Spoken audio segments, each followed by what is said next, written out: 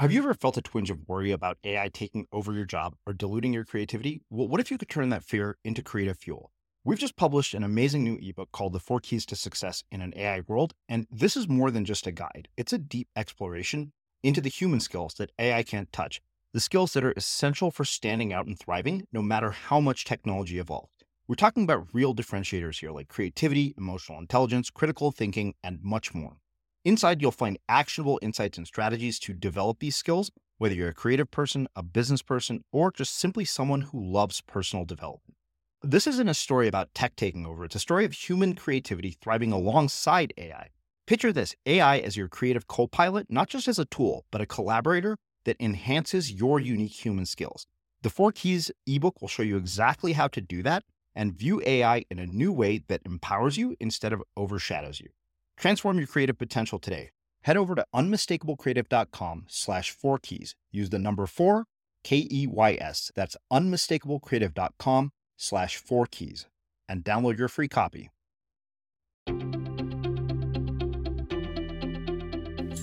I'm Srini Rao, and this is the Unmistakable Creative Podcast, where you get a window into the stories and insights of the most innovative and creative minds who've started movements, built thriving businesses, written best-selling books, and created insanely interesting art.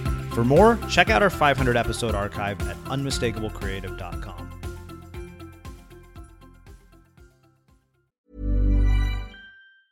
When you're ready to pop the question, the last thing you want to do is second-guess the ring.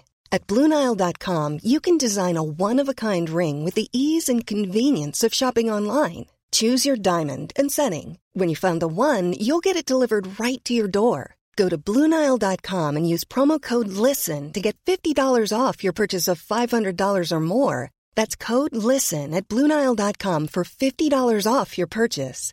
BlueNile.com, code LISTEN. I'm Sandra, and I'm just the professional your small business was looking for. But you didn't hire me because you didn't use LinkedIn Jobs. LinkedIn has professionals you can't find anywhere else, including those who aren't actively looking for a new job, but might be open to the perfect role, like me. In a given month, over 70% of LinkedIn users don't visit other leading job sites. So if you're not looking on LinkedIn, you'll miss out on great candidates like Sandra. Start hiring professionals like a professional. Post your free job on linkedin.com/people today. Hey, I'm Ryan Reynolds. At Mint Mobile, we like to do the opposite of what Big Wireless does. They charge you a lot, we charge you a little. So naturally, when they announced they'd be raising their prices due to inflation, we decided to deflate our prices due to not hating you. That's right. We're cutting the price of Mint Unlimited from $30 a month to just $15 a month. Give it a try at mintmobile.com/switch. $45 up front for 3 months plus taxes and fees. Promo rate for new customers for limited time. Unlimited more than 40 gigabytes per month. Slows full terms at mintmobile.com.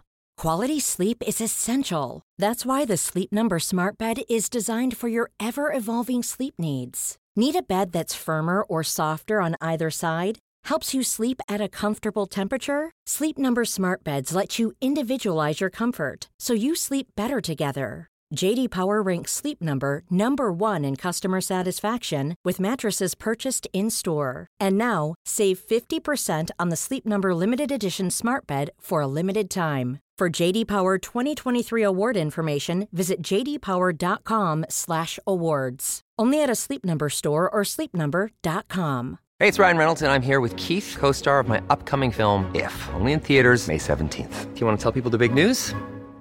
All right, I'll do it. Sign up now and you'll get unlimited for $15 a month and 6 months of Paramount Plus Essential Plan on us. mintmobile.com/switch. Upfront payment of $45 equivalent to $15 per month. Unlimited over 40 gigabytes per month. Face lower speeds. Videos at 480p. Active Mint customers by 531.24 get 6 months of Paramount Plus Essential Plan. Auto renews after 6 months. Offer ends May 31st, 2024. Separate Paramount Plus registration required. Terms and conditions apply if rated PG.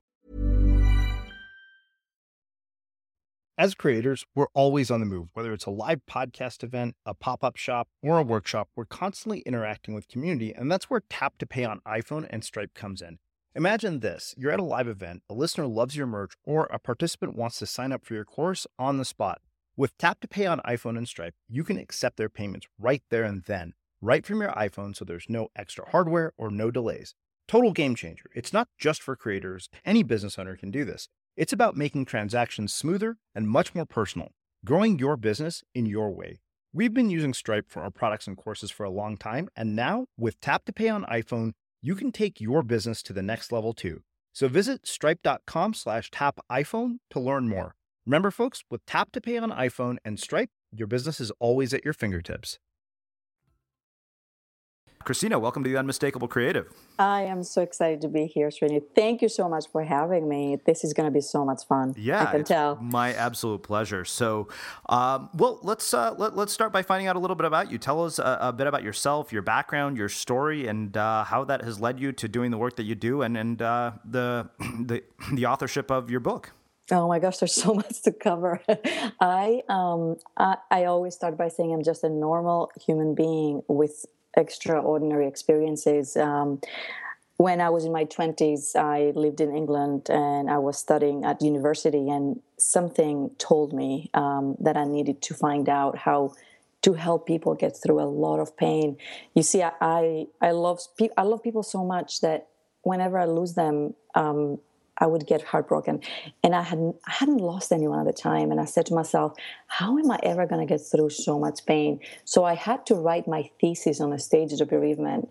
And I remember in my 20s, my professor in England said to me, Christina, you're so vibrant and so happy and so enthusiastic about life. You're going to write about grief? And I said, yes, I am. I said, I just want to know how to get people to the other side of pain. And of course, at the time, I didn't know that my life was going to change so dramatically. When I graduated from that master's degree, I gave birth to my first daughter, and she died. And I was in shock. I couldn't believe it. I was so young. I was blown away by what just happened. 2 or 3 years later, my husband was diagnosed with stage 4 colon cancer at the age of 31. He died at the age of 35. And I died with him. But I didn't know it, Srini. I got to keep my body.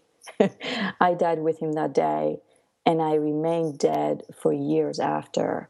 I went back to school so I could take care of my kids. I did not want to be a grief therapist after that because, how was I going to take care of the people when I was suffering so much?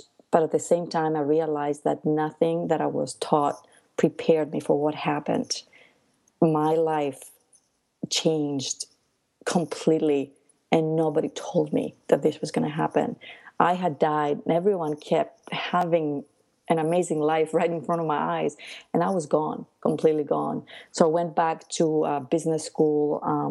I studied human resources postgraduate degree. I went back to the corporate world, and I started to work really, really hard for years. And during that time, I didn't know it then, but I was in a place between two lives. The life that I left behind because of the loss of my husband, and the life that I was yet to have. And this is the life that I'm in today. And I call that place now the waiting room. And in my time there in the waiting room, you don't live. You just wait for time to heal you. And I was so fed up with everyone telling me, Christina, time heals all wounds. I wanted to kill people who told me that so many times because time wasn't healing me. In 2010, I decided to exit the waiting room. I resigned from my corporate job, and it was I was born that day. I always tell people I'm 3.5 years old. I am not 41. I'm 3.5 years old. And I exited that corporate world, and literally the universe realigned the stars for me in that moment. I found it second verse. And in the last 3.5 years, so many people have found me. So many lives have been changed. So many lives have re-entered life. So many people have gone through so many invisible losses. And most people think that I work with death, but it's actually the people who suffer the most are people who have gone through losses and they have denied them. They don't talk about them. The world doesn't want to see them, doesn't want to hear about them, and they're in the waiting room for years, decades. I have met people in that waiting room that have been there for years. There are millions of people stuck in a place between two lives, and I'm here to get them all out, Srini. That's what I'm here to do. Well, I love that, and then that's why we have you here. I think that I knew just from our chats back and forth on Facebook that this would be a very profound conversation. Oh, thank you. It's interesting. One of the things that I was thinking about as you said that, and I remember having this conversation with a friend of mine. We were sitting at a bar, and I said, like at our age, living at home has given me a very interesting appreciation for the fact that, like I look at this and I look at my parents and I think, oh my God, there's going to be a day when you won't be here. Yeah. What that made me think about is that, as human beings, like we must be built to tolerate this kind of loss and this kind of grief, like, because it's just part of evolution. It happens. Like we are going to lose our parents. Yes. And what I'm really curious about is developing, given that it's got to be built in there somewhere to us, but developing it in such a way that it doesn't become catastrophic. I mean, because, we don't know when these losses are going to happen. And I can tell you probably the scariest thing to me in the world is the idea that they're going to be gone someday. Even on the mornings you're like, you guys are driving me absolutely insane. I'm like, wow, there's going to be a morning in which I will be grateful for the fact that you were here making me insane. Yes. And the loss is the one experience we all share. And the world and the society did not want to talk about it, did not want to share it. And I remember before I got published, when I was telling people I was going to write a book about life after loss, they said to me, don't hold your breath. You're not going to get published.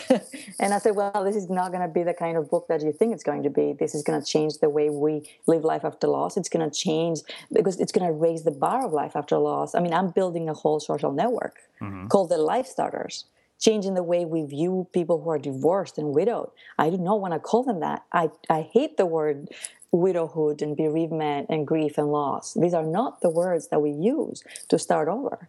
So I really think that we are built not to just survive, but to thrive.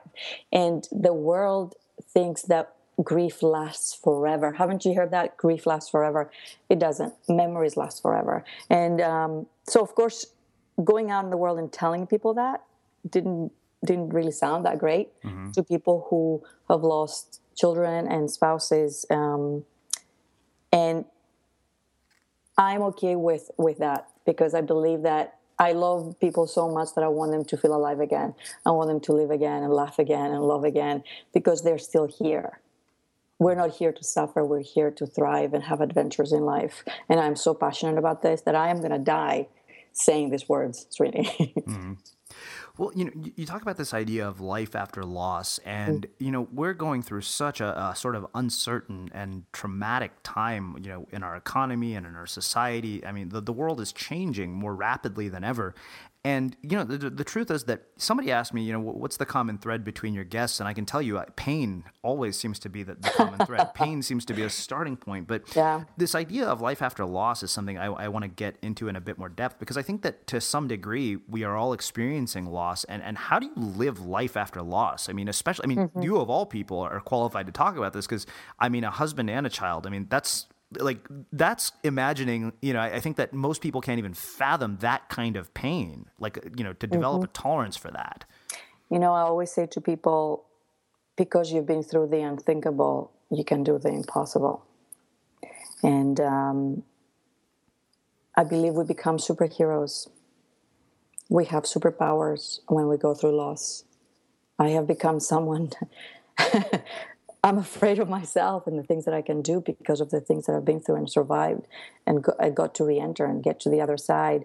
It is devastating. Is not the word that there are no words to describe what happens when we lose the people we love in our lives, whether it's through divorce or death. Divorce. Talk about losing someone you love so much. They're dead for you and alive for everyone else. And you don't only lose them, you lose time with your kids, you lose your house, you lose your identity, you lose so many things. Breakups. Teenagers who get bullied, teenagers who get told they're not good enough and then go and commit suicide. Talk about grief there. Talk about grief when we lose a job after 15 years. I worked in the human resources department, and Srini, I had to let go hundreds of people personally, one by one. And I will never forget one day, I let go of someone, and he turned around, he said, I just need to take the photograph of my family with me out, because we would pack their stuff for them. They needed to just get out of the building. It was just such a dreadful experience. And he grabbed this photograph of his family. He walked out and he said to me, "Please don't walk by my side. Walk behind me. I'm embarrassed." I wanted to die in that moment in time. I was causing so much pain to someone, even though this was not my decision. This was the manager's decision. But I walked him out, and that forever changed me. The shame, the loss of identity for this man. He was there for 10 years. He had given his life to this company, and he's forever changed. And he could easily go in a place between two lives, the waiting room, where there's no job for him again. He doesn't know who he is. And there's millions of people like that out there. Mm-hmm. They never re-enter. Never. Oh, I want to get into that. In fact, I want to spend a large part of our time talking about the waiting room. But before we get to that, I want to talk about this idea. So, as you and I have both experienced, I mean, I've been fired from damn near every job I've been at. And, and as, I've mentioned hundreds of times, even in our interviews, I've mentioned the art of being unmistakable, is that loss creates an opening in your life. Yes. But, the thing is that loss really pulls people like you and I out of our comfort zones, because you're kind of at a point where you have no choice. But what I'm curious about is, can we build this capacity, this resilience to really deal with things when we don't have losses, when we're comfortable and life is just kind of humming along perfectly? I mean, to me, I will tell you, like, I think about people like that and I say, wow, you're so unprepared. And and it's kind of like you were saying earlier in your conversation, you're really unprepared for what life had to throw at you when it comes. But I mean, can we do anything if we're not experiencing trauma or difficulty or grief or loss? Yes. I mean, can we prepare ourselves for it in any way? Prepare for loss? Is that what you're saying? Yeah, I guess. I mean, that's one way to put it. I think, it's a great question, I have to say. I think that it's hard to prepare for loss. If I go and visit Christina before the losses, she was so innocent, Srini. she lived in an amazing world. I had the perfect family, the perfect life circumstances. It was wonderful. It was amazing. And then one day, the doctor said he has stage 4 colon cancer and it's everywhere and he's going to die in 6 months. And the life force from inside of me went out. And I think that if I didn't have that experience, I don't know, I could have been prepared. I don't think, and I've thought about this, could we prepare people for the loss? We cannot prepare them for the loss, but we can prepare them for what to do after the loss. Does that make sense? Yeah, definitely. Because I think that what happens when we lose someone, it's unlike anything that we've ever experienced. It cannot be compared to anything. It's like childbirth. Women talk about giving childbirth. It doesn't compare to anything else. But what happens when we're stuck in that waiting room and we haven't had a loss, and how do we get out? I think that's why I created the reentry process. And we have to plug in to the life that we want at 5% of very small steps. And the life that we want should not sound like, I need a job with this job title, I need to make this amount of money, I need to live in this big house, I need to wear this kind of clothes and drive this car. Plugging into the life that we want should be walking on the beach or surfing every day, or eating the food that we like and hanging out with our friends. That's how we plug into the life that we want. And once we start doing that and getting more and more uncomfortable with our choices, someone last night in my book signing said, we talked about the waiting room, and he said, what if I don't want anyone to call my name? What if I don't want to get out of the waiting room? I'm afraid. And I said to him, he said, how do I get out then? Because I am so comfortable inside there, even though I want things outside of that room. I'm also very happy to be in there because it's comfortable. And I said, I cornered myself. I said, you need to corner yourself. Do things that will have to push you out of the waiting room and push you out of your comfort zone, that you can't turn around and go back there because there's nowhere to go. Mm-hmm. And that's creating loss, a different kind of loss, a loss of your comfort. So then you have to get out. Mm-hmm. Awesome. Well, I want to get into that in a bit more depth, but I want to go back to something that you said earlier. You said you found out that your husband had colon cancer, had 6 months to live. Yeah. And I think about periods like that, where that your life is about to change in ways you can't possibly imagine, and you have to build this tolerance for uncertainty. So I'm curious, in that period, one, what kinds of emotional changes does it cause in you? Like, how do, what are our takeaways from something like that? Because, I think that, like you said, loss is an inevitable part of life. It's going to happen to all of us. But I'm wondering, what do you learn in that period of time? I mean, 6 months is like, just that sounds, it's kind of like an uncertain torture almost. Actually, someone said to me, if you could choose to know when you're going to die and choose not to know, absolutely, hands down, choose not to know. When he found out, it truly is, it doesn't matter how many years go by, talking about it always is very hard, because I remember finding out that he had months to live, and I looked at him and he looked white, the color of his face and he kept saying, I don't want to die, I don't want to die. It is the unthinkable, Srini.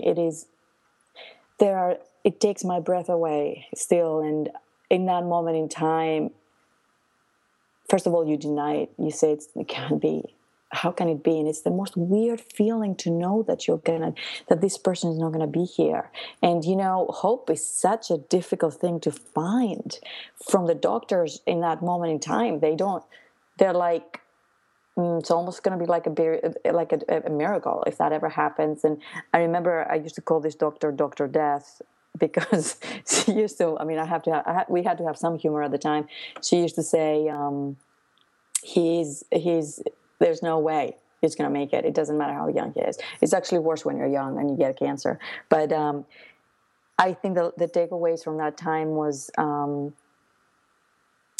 live life fully. I wish I didn't cry so many tears. I cried and cried and cried when he was diagnosed. Actually, the first 2 weeks I cried nonstop, all day, every day. I couldn't stop. I wish I didn't cry so much. I wish I lived more fully, but it's so hard to do. There's the short-term lessons and the long-term. The long-term is,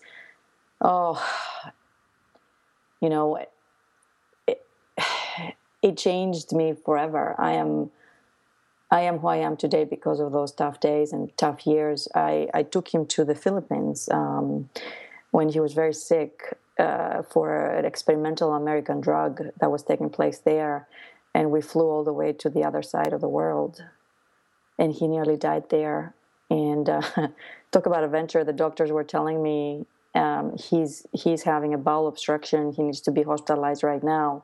And I said, okay, we'll be right there. Hung up the phone, Srini, and I called the airlines. And I got him on a plane back. And he could have died on the plane. Wow. And I brought him back straight to Dana-Farber. And, he had double blood infection. He lived, he survived that. And he lived for another 6 months and died. And I remember those days in a third world country, with a dying man. And, talk about the unthinkable. And they made me who I am today. And would I have done anything differently? Probably not. We fought for life. We did everything we could to keep him alive. We bought a house during his dying years. And even though he was dying, we didn't know he could have been dead the next week. We went on adventures. We went overseas. We had an amazing time with our 2 little girls. He fought for dear life every single day, all the way to the end when in the ICU, the doctors took me and showed me his scan. And they said, we want to show you something, and we want you to understand what's going on. Look at his lungs. We don't know how he's breathing. There is no space. Whatever is keeping him here is beyond human. And he fought for life. So whenever I have a hard day, when things are not going my way, I think about his resilience. Mm-hmm. And I become more resilient. I think about that everything can be taken away from us and tomorrow, and I have an amazing day. The stress is such a, I'm sure many people who are listening today have a lot of stress in their lives. Stress is such a thing that doesn't actually exist. because we rush time, we go forward. I have actually managed to slow down time. It's dramatically, like I'm really present here with you. I don't even care what's going to happen the rest of my day. I have so many other things going on, but my brain has rejected them. So I could be here right now in this present moment and experience this, because that's all we have. This bubble that we are creating, Srini, right now is our life. We only have each other right this moment. We don't have anyone else. This is it. Our two voices. Yeah, I love this. I mean, like I said, this is why I wanted to have you on the show. So something came to me, while you were talking about this, and I remember back to a conversation my business partner, Greg Hartle, and I have had on the air before about sort of, we can always look back at a lot of our experiences that are lost, and we can learn from them. We're wiser, we're better off. But while they're happening, we have this tendency to kind of go into a tailspin almost. And it seems like you, despite what the circumstances you're in, still kind of, managed to live fully. I mean, even, telling me what you're telling me now. And I'm very curious how we can bring that into our lives. I mean, I think it's fitting that you talk about presence. Oh, I don't. And actually, I didn't go out. People always say, be present. How many times have we heard this? You have to be present. Yeah. Be present. And I actually never tried to be present because I am such a hyperactive person that I never thought that would be me. So presence has arrived by itself. It is the weirdest thing. I am so present. I when I'm sitting in front of the fireplace at home, I actually stop and look around. I write about it in my blog. I look around. I can literally slow down time and look at the fire, look at the Christmas tree when it was up, look around me and say, this is where I am right now. I'm alive. Mm-hmm. And actually, I feel alive in that moment in time. And nothing spectacular has to happen. Like, I feel alive talking to you right now. I'm feeling it throughout my whole human being. And that is living life fully after loss. It is an amazing experience. And also my core experience is a happy experience. So many things are happening every single day. I have two daughters, and Eric has two daughters, my husband today. So we have and a dog. We have a crazy household. There's so many things going on. But they don't change how I feel. After loss, you actually appreciate so much the small things. Mm-hmm. I mean, I appreciate the view that I have right now. I look out the window and I look at this beautiful view. I appreciate my new computer. I appreciate everything about my life and my parents. I mean, they just moved here from Greece. I've lived away from my parents all of my life. Mm-hmm. And they've been here for 3 months, and I get to go for dinner with them, which is for me such a huge thing. I appreciate so many things, and my life will last longer like this. I feel like I've been alive for 100 years. Mm-hmm. That's presence for me. And I didn't go out to get it because I didn't think it was for me. I used to shake my head every time everyone's saying, be present. I'm like, how many books do we have to read about that? I don't want to talk about being present. And the only reason why I'm talking about it is because I think people have been trying to get present through meditation, which meditation is a wonderful thing. I wish I did it more often, right? But this is meditation for me right now, Srini, talking to you. Mm-hmm. It's funny because I'm listening to you say that. I'm just like, I'm kind of with you on that whole be present thing, and it's like a new age psychobabble and mumbo jumbo. And it's weird because I told somebody, I said, I don't think I understood what it meant to be present until I surfed. Like I rode a wave for the first time. Yes. I was like, okay, this is what it actually feels like. Yes. And I think that it's one of those things where you could read all the books in the world, you could try all the techniques, but when you really feel it, you'll just know it. It's a really bizarre thing, and it's very hard to put into words, I feel like. And its presence is something different for everyone. I think people are trying to be present the way it's supposed to be, and that's why they can't find it. Mm-hmm. For you, it's surfing. I bet you're present. And even if you're thinking about writing while you're surfing, that's presence for you. That's being present.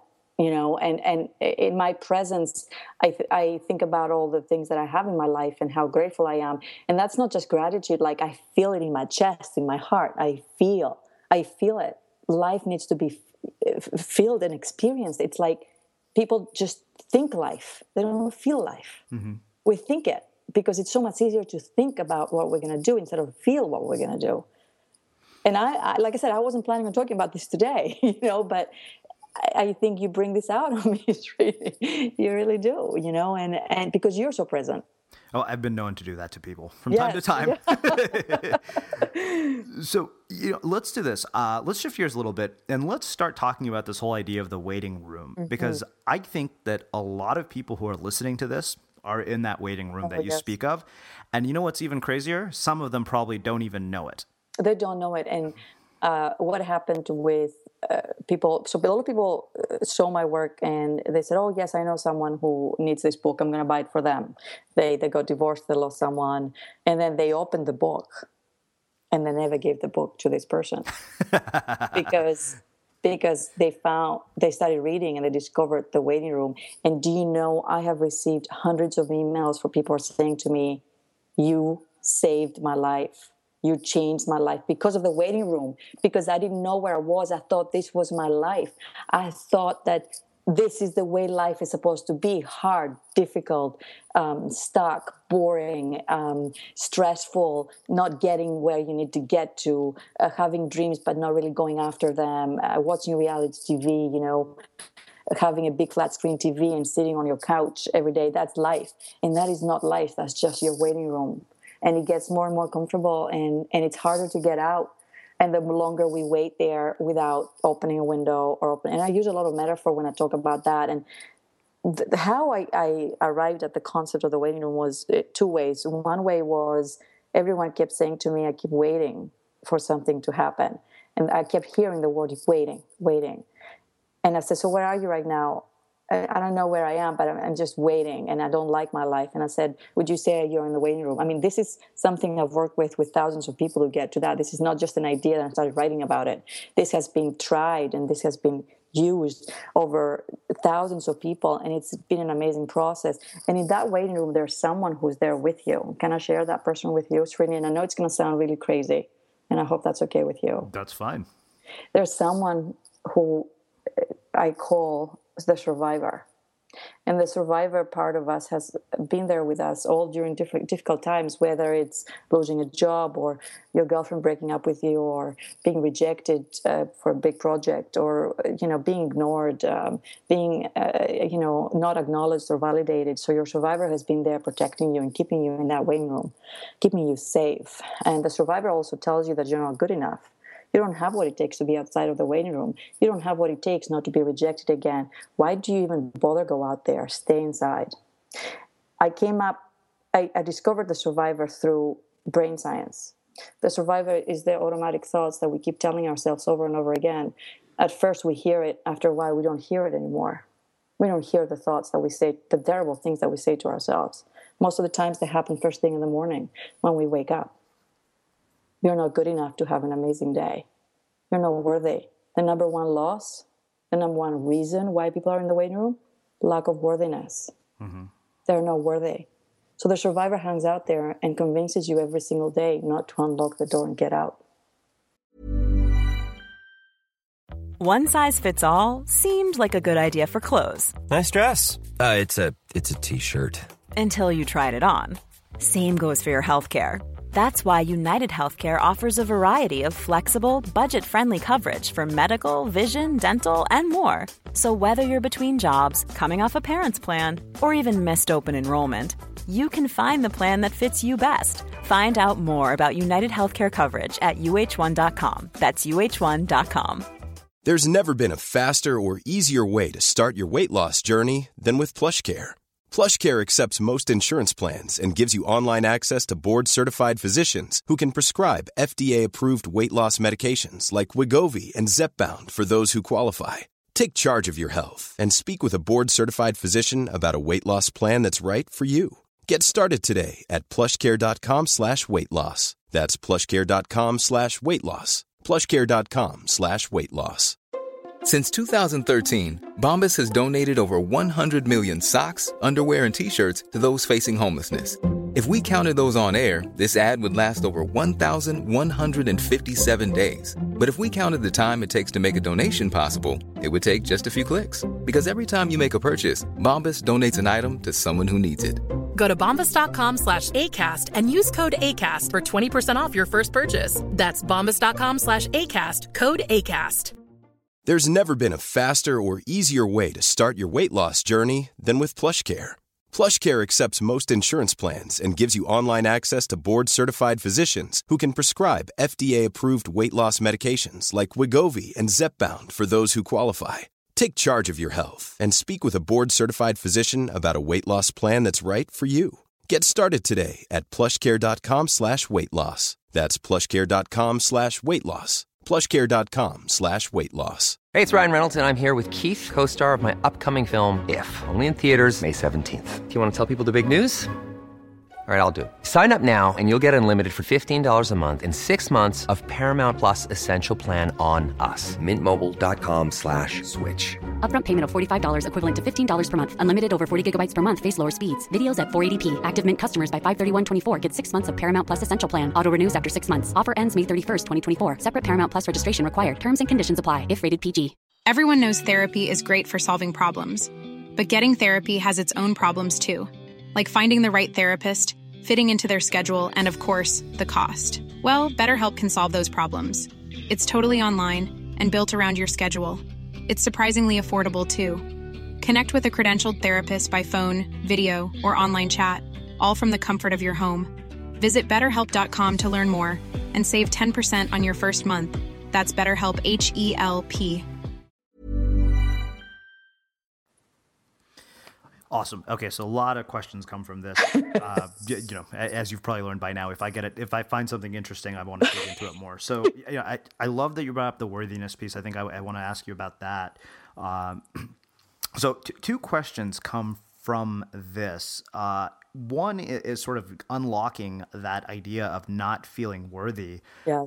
And also, I mean, this is the part of the conversation that was very intriguing to me. It's a big part of why I wanted to have you here is the practical application of all these concepts. Because, up until now, we've had sort of a esoteric conversation to some degree and could be written off between the two of us as new age psychobabble. But there was a reason I wanted to have you. When I read the book description, it was like, oh, okay, this is actually a really important practical skill set, like the neuroscience of dealing with loss and neuroplasticity and all of that. So, one, how do you deal with this lack of worthiness issue? How do we take the concepts that you have learned and developed over the years to deal with that? And then how do you balance the practical needs of our day-to-day lives of, hey, I've got to pay the bills, I've got to make things happen, I've got kids to feed, with that just burning desire to exit the waiting room? Because often staying in the waiting room can seem like a very practical thing to do, right? And it is very practical. But also exiting the waiting room is a practical experience. And people in my reentry programs, people always say to me, it's amazing how you bring it down to action and practical things that we have to do. And all the people I worked with at the end, the homework, it's a practical thing that they think, really? That's what you want me to do? I said, that's right. That's what I'm paying you for. I said, yep, just do it. Don't ask why, just go and do it.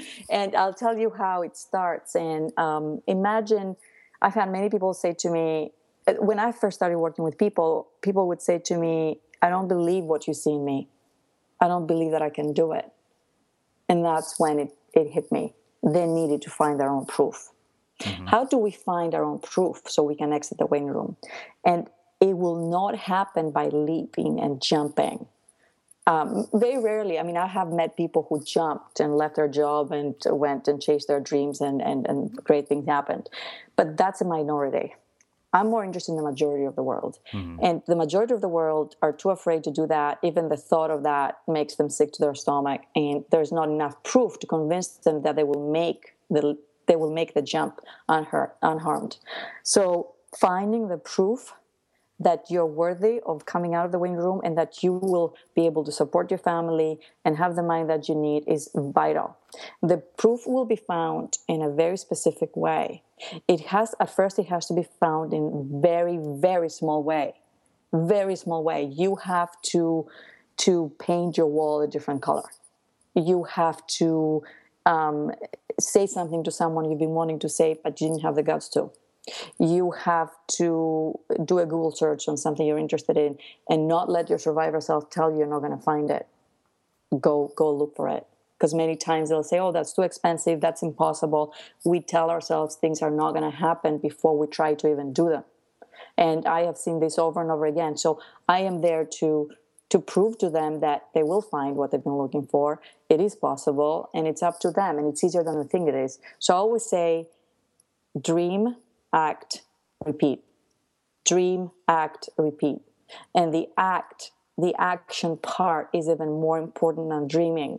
So that's why I called it the plug in, plugging into life, the life that you want. But at 5%, I mean, I nearly called my book the 5% plug-in. That's an important step. And at 5% every day, you have to maybe make a hole in the waiting room and look out, just a small hole. And that is metaphorical, but in real life, it would be a thing towards the right direction at 5% and not more, because when we do more in the beginning, our actually identity is so weak, our new maps are so weak that we will actually not only come back to the waiting room, we will go underneath the bed and stay there for longer. We will become prisoners because of how much we are afraid and how much rejected we will feel when we try to jump, when our identity and our new brain maps are not strong enough.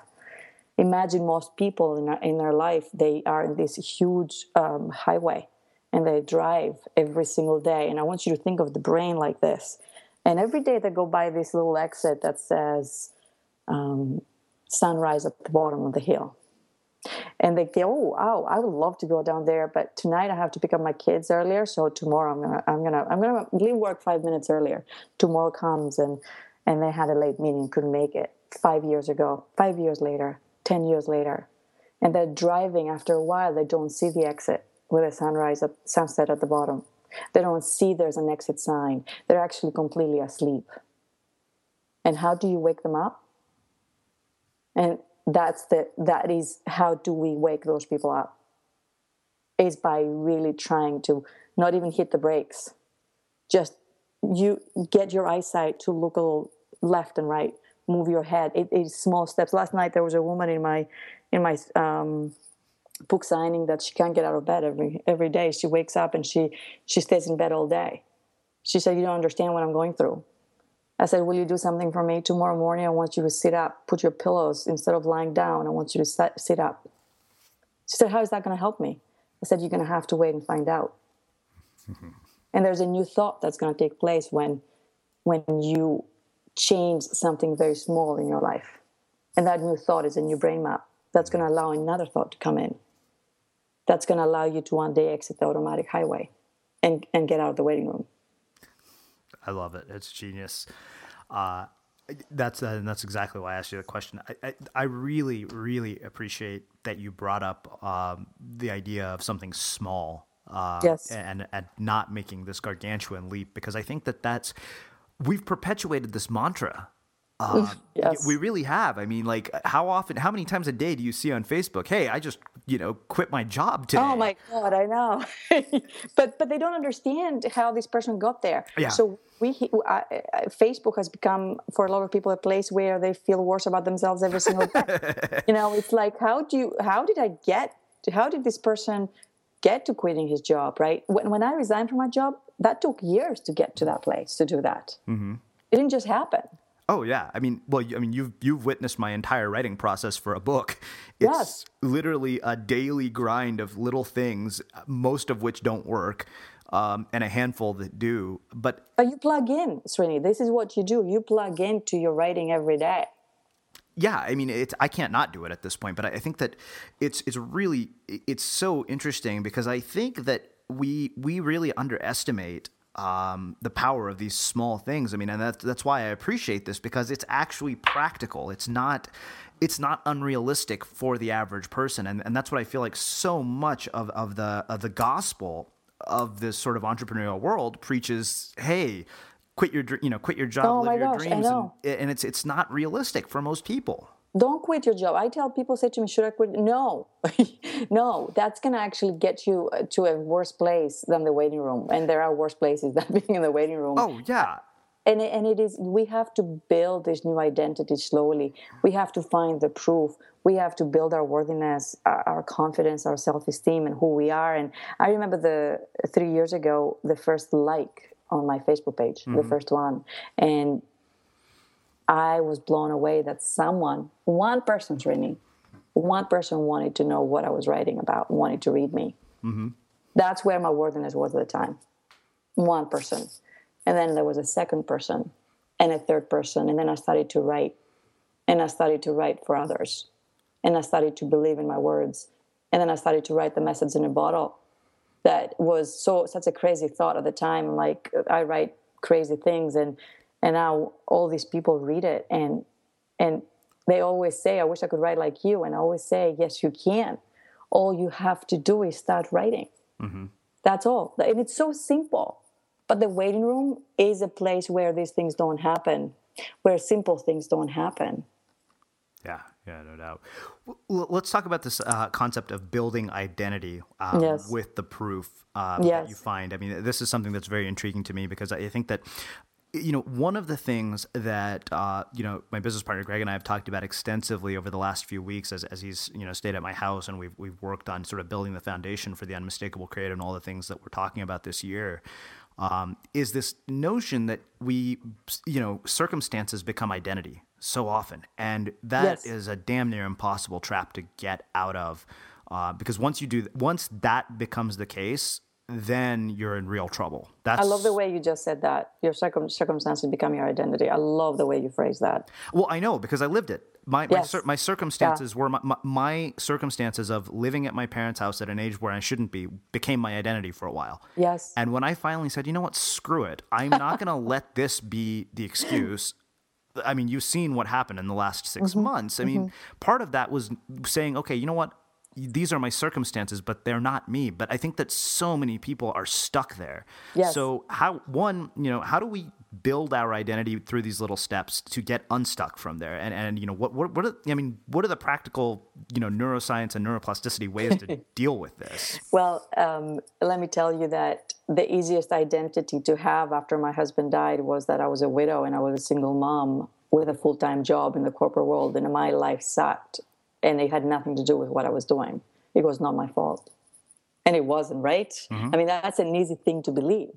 Oh, that my life was terrible. My life was so bad, I cannot even tell you how bad it was. I threw the car in the pond, the frozen pond. I lived in Boston, and with the kids, I mean, it was just, I was rushing. I was trying to get home my life was so bad. And I tell this story in order to allow for people to create their new map and to create the proof of their new identity. It is not going to be found in a new job. It's not going to be found when the prince on the white horse comes knocking on your door.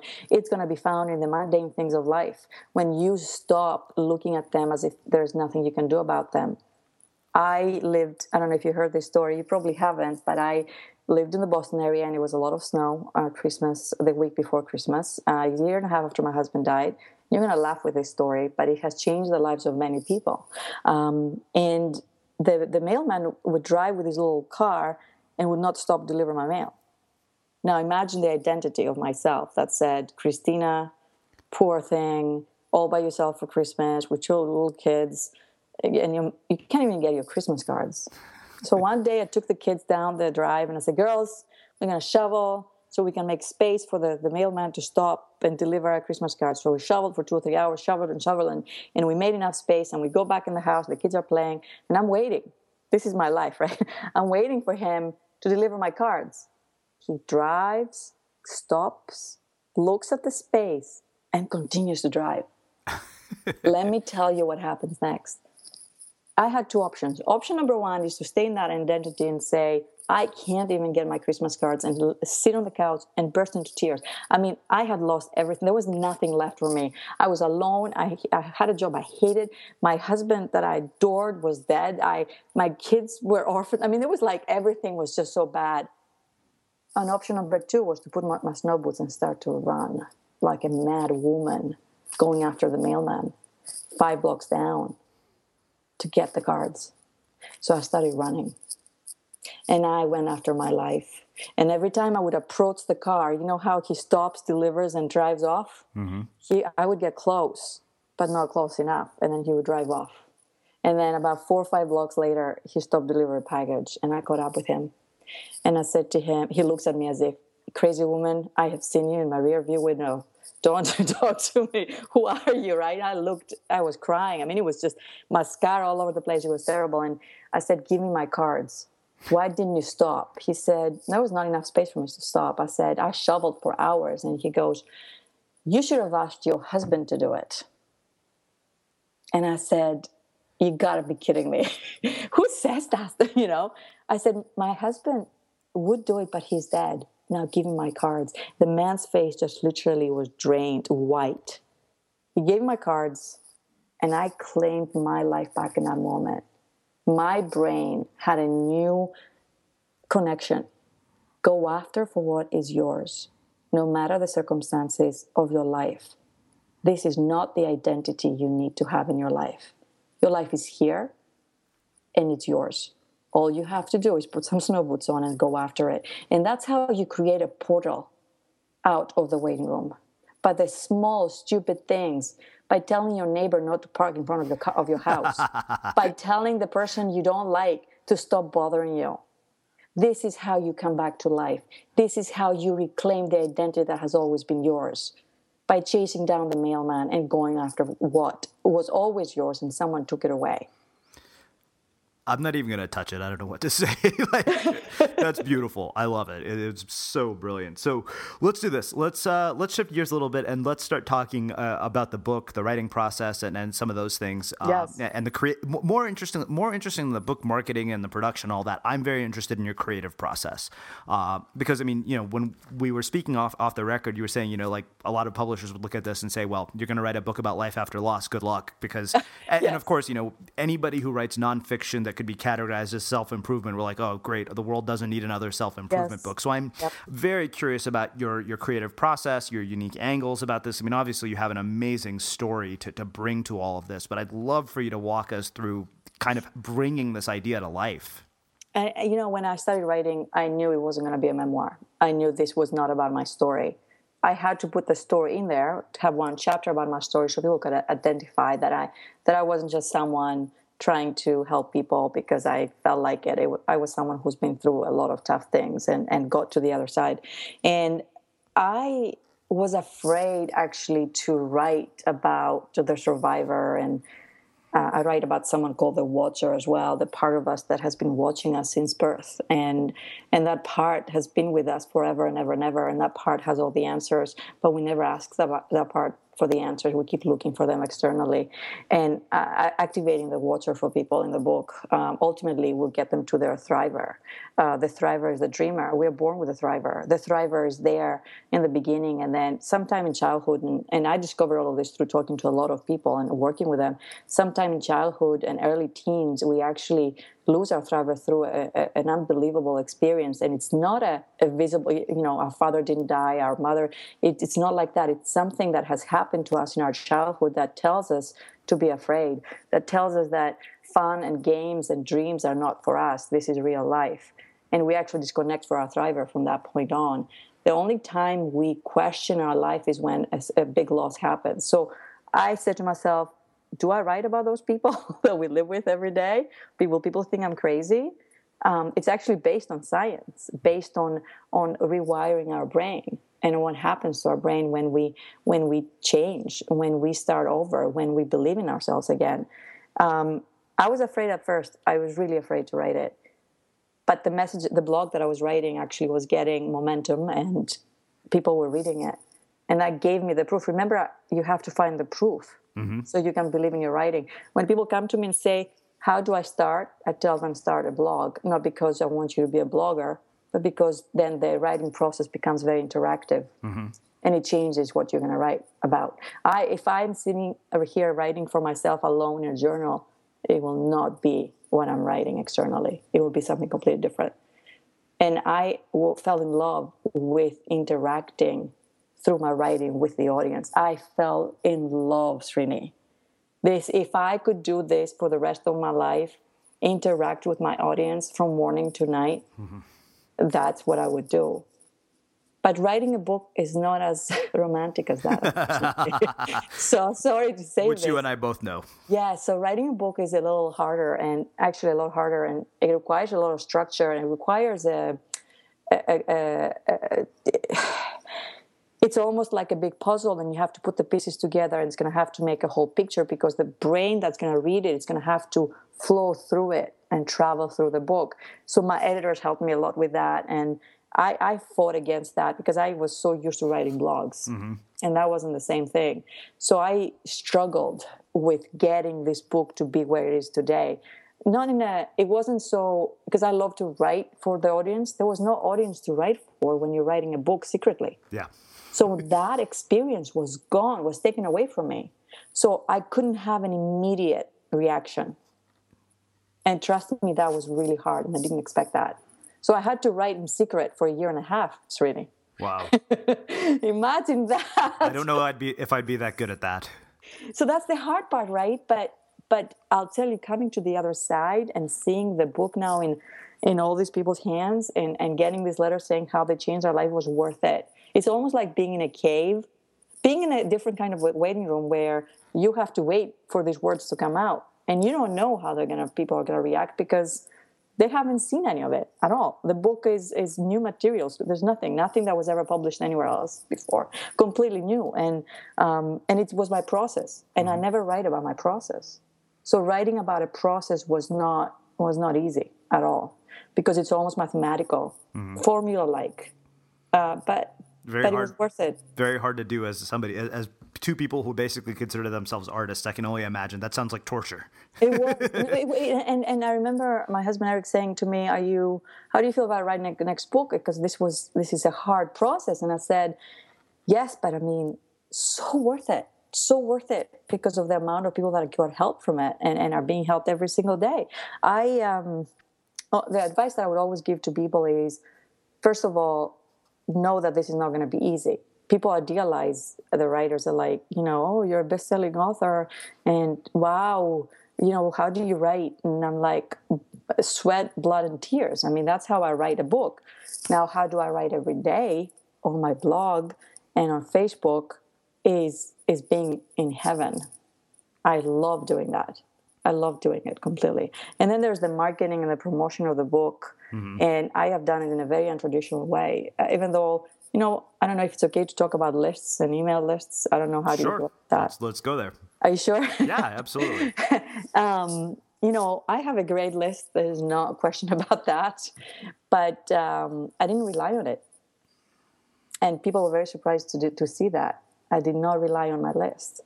I mean, I told people about the book, but I'm actually very, I don't like to market to my audience on my list. They receive the message in a bottle every Friday, and that's what they signed up for, and this is what I'm going to give them.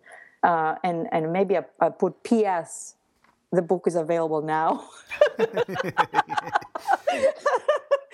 But this is what I did. On my Facebook page, I started sharing segments of my book, and people were very surprised to see what's inside the book. They were blown away by what they saw. And I have engaged with my audience for years. This didn't just happen overnight. I talk to them every single day. They're part of my life. Yeah, they're real people. This is not social media for me, Srini. These are my people. And I'm very passionate about that. And I don't believe in the classes that say, here's how to build your list. The list gets built because you create good content just like you are. But the experience and the interactive process of selling a book and spreading the message is art. That's very artistic. You're speaking my language. I mean, I think to me, one of the things that really that you said is it's so hard to get your head around. But you said, you don't see this as social media. These are real people. God, I mean, I wish that's people will ask, how do you select guests? I'm like, God, if you don't see that, then you don't belong here on this show. It's as simple as that. No. That is so core to how I've done things. It's so counterintuitive, but yeah, there's no question. I want to ask you a question about something else that you said earlier. And this is something we both probably have experienced to some degree is writing the thing you're afraid to write. Yeah. I mean, I can tell you, bit by bit, that's why I jokingly call my book Career Suicide. Yes. I found proof as I started to notice. So it's like, oh, people seem to really resonate with this honesty. But still, the amount of time it took me to get over that took years. It didn't happen, No. It didn't happen last year. It didn't, I think this year is the 5th year I've been writing stuff. And there are days when I'm like, this is way too crazy. I shouldn't put this out there. Yes, it is going to be crazy. And the reason why we think it's crazy is because everyone is copying everyone else. Everyone is trying to follow someone else. I have people tell me, I want to do what you do. Can you show me? I said, I want you to do what you do. And everything is going to happen because of it. So we have I wrote my message in a ball on Friday was called The Vessel. And it's the voice inside that we don't hear every single day that is hidden. That it becomes something that has to wait sometimes for another lifetime to be heard, because we tell the voice to be quiet. You don't know what you're talking about. The only thing you've ever experienced, voice, is my life, and my life is not worthy of talking about it. So we quiet that voice, and we don't say anything at all. I love it. So, we're getting close to our hour here. No, but no. You never want it to end. We could talk for hours. It's pretty clear. Like when we meet in person, I'm sure we'll be sitting over coffee talking about all of this for hours. But, I want to ask you my final question. And I've asked this to a lot of people, and I'm going to ask it to you in sort of a different way. We talked about sort of the concept of the waiting room, and I would say, a lot of the people that I have talked to over the years, people like Jonathan Fields, people like Danielle Laporte, almost everybody who's been on this show who achieves at sort of the highest level, I think that we could agree that all of these people have managed to escape the waiting room. They've left the waiting room. And yet, I see this dichotomy in the world of the people who do escape the waiting room, get everything that they want. And then, I feel that there's a certain subset of people who honestly probably won't leave the waiting room till the day they die. Yes. And it's really sad. And I'm wondering what you think it is that distinguishes those two groups of people. That's a good question. Well, I have met those people, and I know that I cannot help them. I have met them, and you see, they need the identity of loss that they suffered so much more than the identity of the dreamer, the doer, and the identity of being abandoned, rejected, abused. I didn't have what you had. If I had what you had, I would do what you do. I wish I was so lucky. You met those people, right? Yep. That actually gets them more than the identity of the doer and the dreamer. And I really believe making our dreams come true require a lot of responsibility and sacrifice. And actually, it's not for everyone. It cannot be. It is too hard to make your dreams come true. It's only for the minority, actually. Not because it's not possible for everyone else. It's actually possible. It's just that actually they choose not to make it come true by relying on that identity that they cannot do and they cannot have because of where they are in their life circumstances.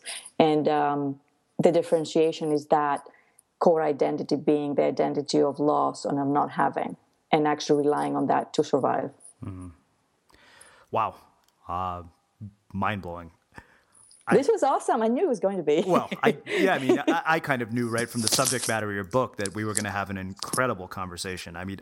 Christina, I really, truly, it has been an honor to have you here in our first batch of guests in the Unmistakable Creative. You really, I think people are going to learn so much from this conversation. It's been inspiring. It's been eye-opening, candid, as we have, as our new tagline says, candid conversations with creative entrepreneurs and insanely interesting people, which I think you fit both of those labels quite well. So I can't thank you enough for taking the time to come and join us and share some of your insights with our listeners here at the Unmistakable Creative. No, and thank you for having me, and thank you for for helping thousands and hopefully millions of people one day become unmistakably themselves. That's what's missing, the voice. You're actually helping me get that voice out. So thank you for that. Thanks. And for those of you guys listening, we will wrap the show with that. If you like what you heard, the greatest compliment you could give us is to share the show with a friend and let people know what you think by leaving a review on iTunes. Thanks for listening to The Unmistakable Creative.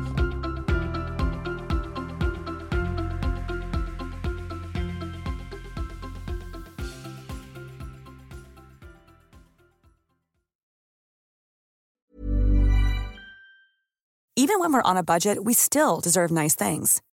Quince is a place to scoop up stunning high-end goods for 50 to 80% less than similar brands. They have buttery soft cashmere sweaters starting at $50, luxurious Italian leather bags, and so much more. Plus, Quince only works with factories that use safe, ethical, and responsible manufacturing. Get the high-end goods you'll love without the high price tag with Quince. Go to quince.com/style for free shipping and 365-day returns. Mom deserves the best, and there's no better place to shop for Mother's Day than Whole Foods Market. They're your destination for unbeatable savings, from premium gifts to show-stopping flowers and irresistible desserts. Start by saving 33% with Prime on all body care and candles. Then get a 15-stem bunch of tulips for just $9.99 each with Prime. Round out Mom's menu with festive rosé, irresistible berry chantilly cake, and more special treats. Come celebrate Mother's Day at Whole Foods Market. Imagine the softest sheets you've ever felt. Now imagine them getting even softer over time. That's what you'll feel with Boll & Branch's organic cotton sheets. In a recent customer survey, 96% replied that Boll & Branch sheets get softer with every wash. Start getting your best night's sleep in these sheets that get softer and softer for years to come. Try their sheets with a 30-night guarantee. Plus, get 15% off your first order at bollandbranch.com. Code BUTTERY. Exclusions apply. See site for details. Have you ever felt a twinge of worry about AI taking over your job or diluting your creativity? Well, what if you could turn that fear into creative fuel? We've just published an amazing new ebook called The 4 Keys to Success in an AI World, and this is more than just a guide. It's a deep exploration into the human skills that AI can't touch, the skills that are essential for standing out and thriving, no matter how much technology evolves. We're talking about real differentiators here, like creativity, emotional intelligence, critical thinking, and much more. Inside, you'll find actionable insights and strategies to develop these skills, whether you're a creative person, a business person, or just simply someone who loves personal development. This isn't a story about tech taking over. It's a story of human creativity thriving alongside AI. Picture this, AI as your creative co-pilot, not just as a tool, but a collaborator that enhances your unique human skills. The 4 Keys ebook will show you exactly how to do that and view AI in a new way that empowers you instead of overshadows you. Transform your creative potential today. Head over to unmistakablecreative.com/4keys. Use the number 4, KEYS. That's unmistakablecreative.com/4keys and download your free copy.